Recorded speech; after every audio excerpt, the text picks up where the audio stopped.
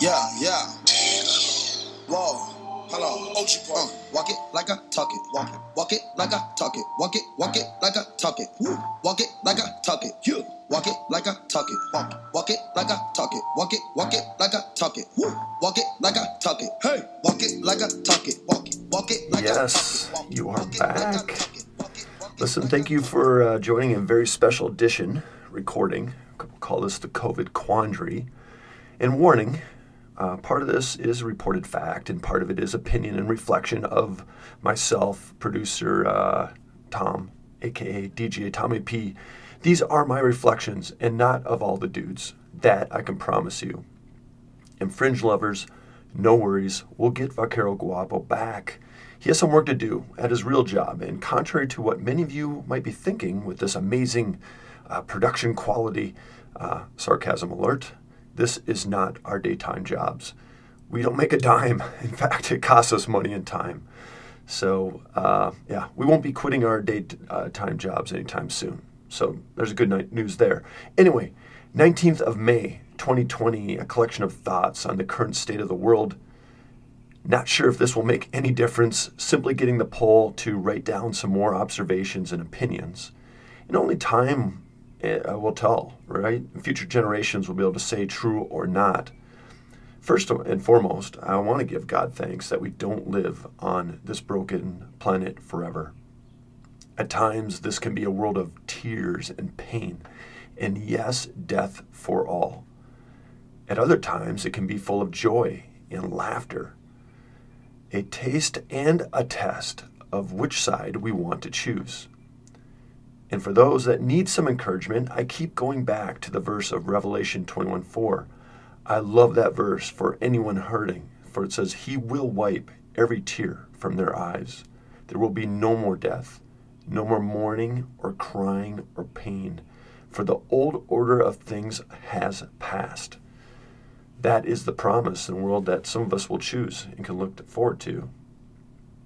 Going old school, I am working my way back through the Old Testament again with some of the dudes. It's really as difficult as I can remember it if you ever tried reading it. It's heavy and dark and with moments of inspiration. It's full of plagues and brutal and repeats of what some call the sin cycle. And what is the sin cycle? Well, it's integrity to temptation, to fall, to destruction, to repentance, then back to integrity, then to temptation, to fall, to destruction. Repentance, it's this cycle that keeps going over and over again. You keep seeing it over and over as you read through the Old Testament.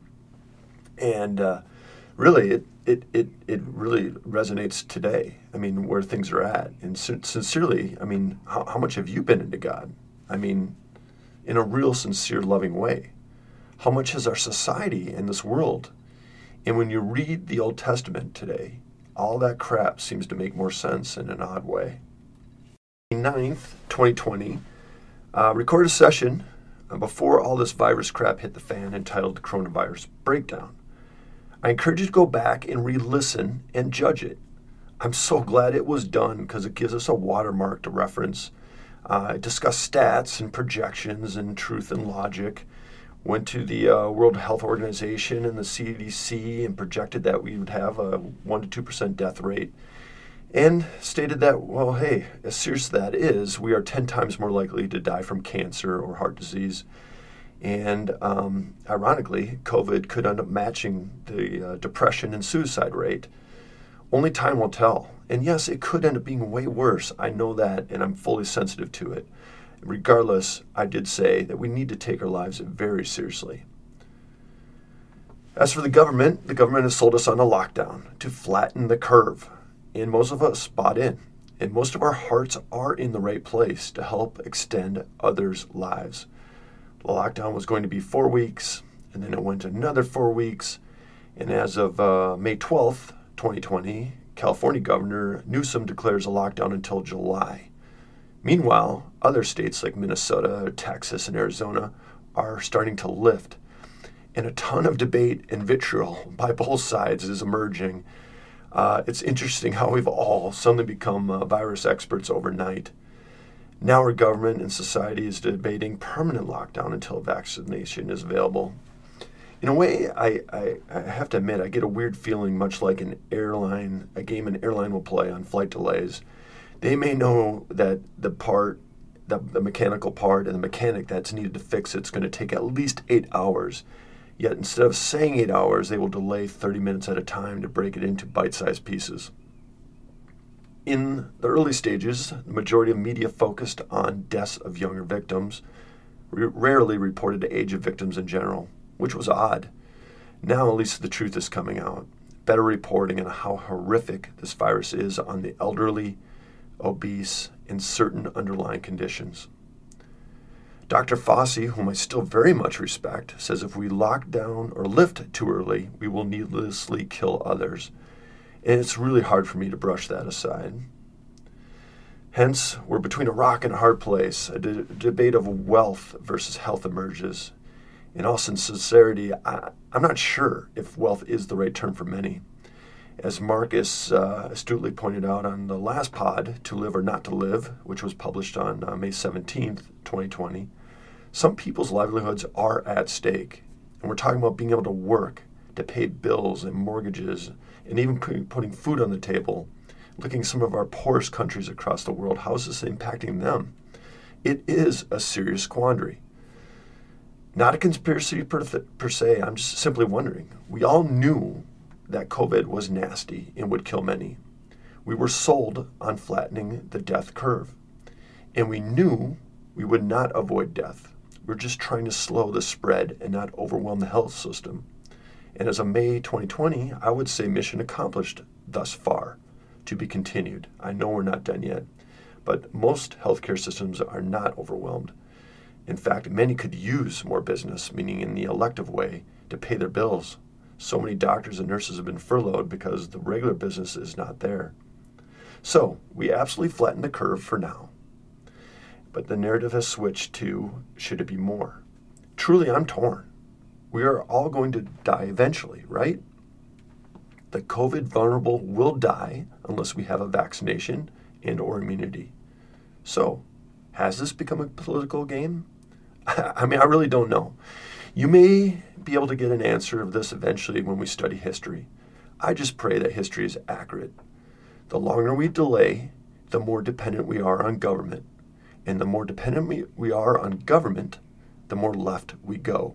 And the further left we go, the more money we print. Trillions of dollars to help bail out and take off the financial sting.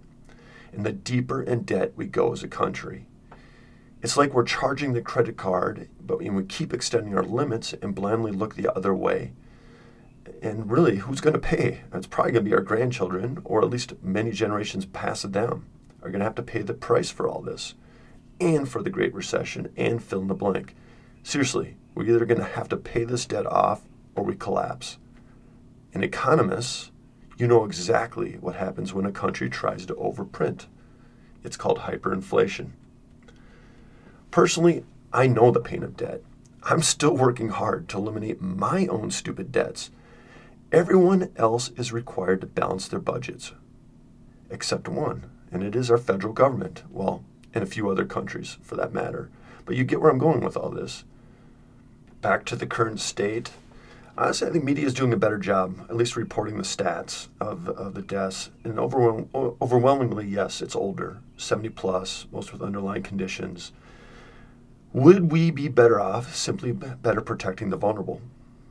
Are we better off biting the bullet or a hybrid approach such as Sweden? How did they do? Were they right? Sincerely, I don't know. I don't know the answer, and I don't think we can really truly answer that question until about 3 to 10 years later, once we do have a vaccination or a better solution. Right now, most of the media is beating them up pretty good, meaning Sweden. By the way, I am grateful for them. I'm grateful at least the good, bad, or ugly. I just pray for the best solution. Of course, I don't want to see needless deaths, and of course, I want a careful approach. But are we just delaying the inevitable at an amazing price? Time will tell. Media tracks infections like a hawk. It's not a bad thing. And for me, it is just a bit ironic because I'm wondering, won't we all be exposed eventually? I mean, we're counting 1.3 million infected as of April 2020. Would it be logical to say the count will be 300 plus million in the United States? I mean, we will all be exposed eventually, right? At least the ones that need to get outside and live a bit. It is logical to assume above. It's just a matter of time. In addition, since this is a cold virus, or like a cold virus, we can be infected again. So this is a vicious cycle that our bodies are going to have to learn to fight or lose. And as it is important to study history, let's look at the Spanish flu. It was brutal. And sincerely, I don't know offhand. I probably should have further researched it, but did we develop a vaccine? Or did we build natural immunity via painful exposure? And this quandary continues, most embracing defending innocent life for this campaign, which I respect, of course. Isn't it interesting that deep down we want to defend innocent life? We call that altruism. That may look like a no-brainer question, but let me reposition. As I stated in the previous podcast, what if we had a virus that prevented many women from having babies full term? Think Handmaid's Tale.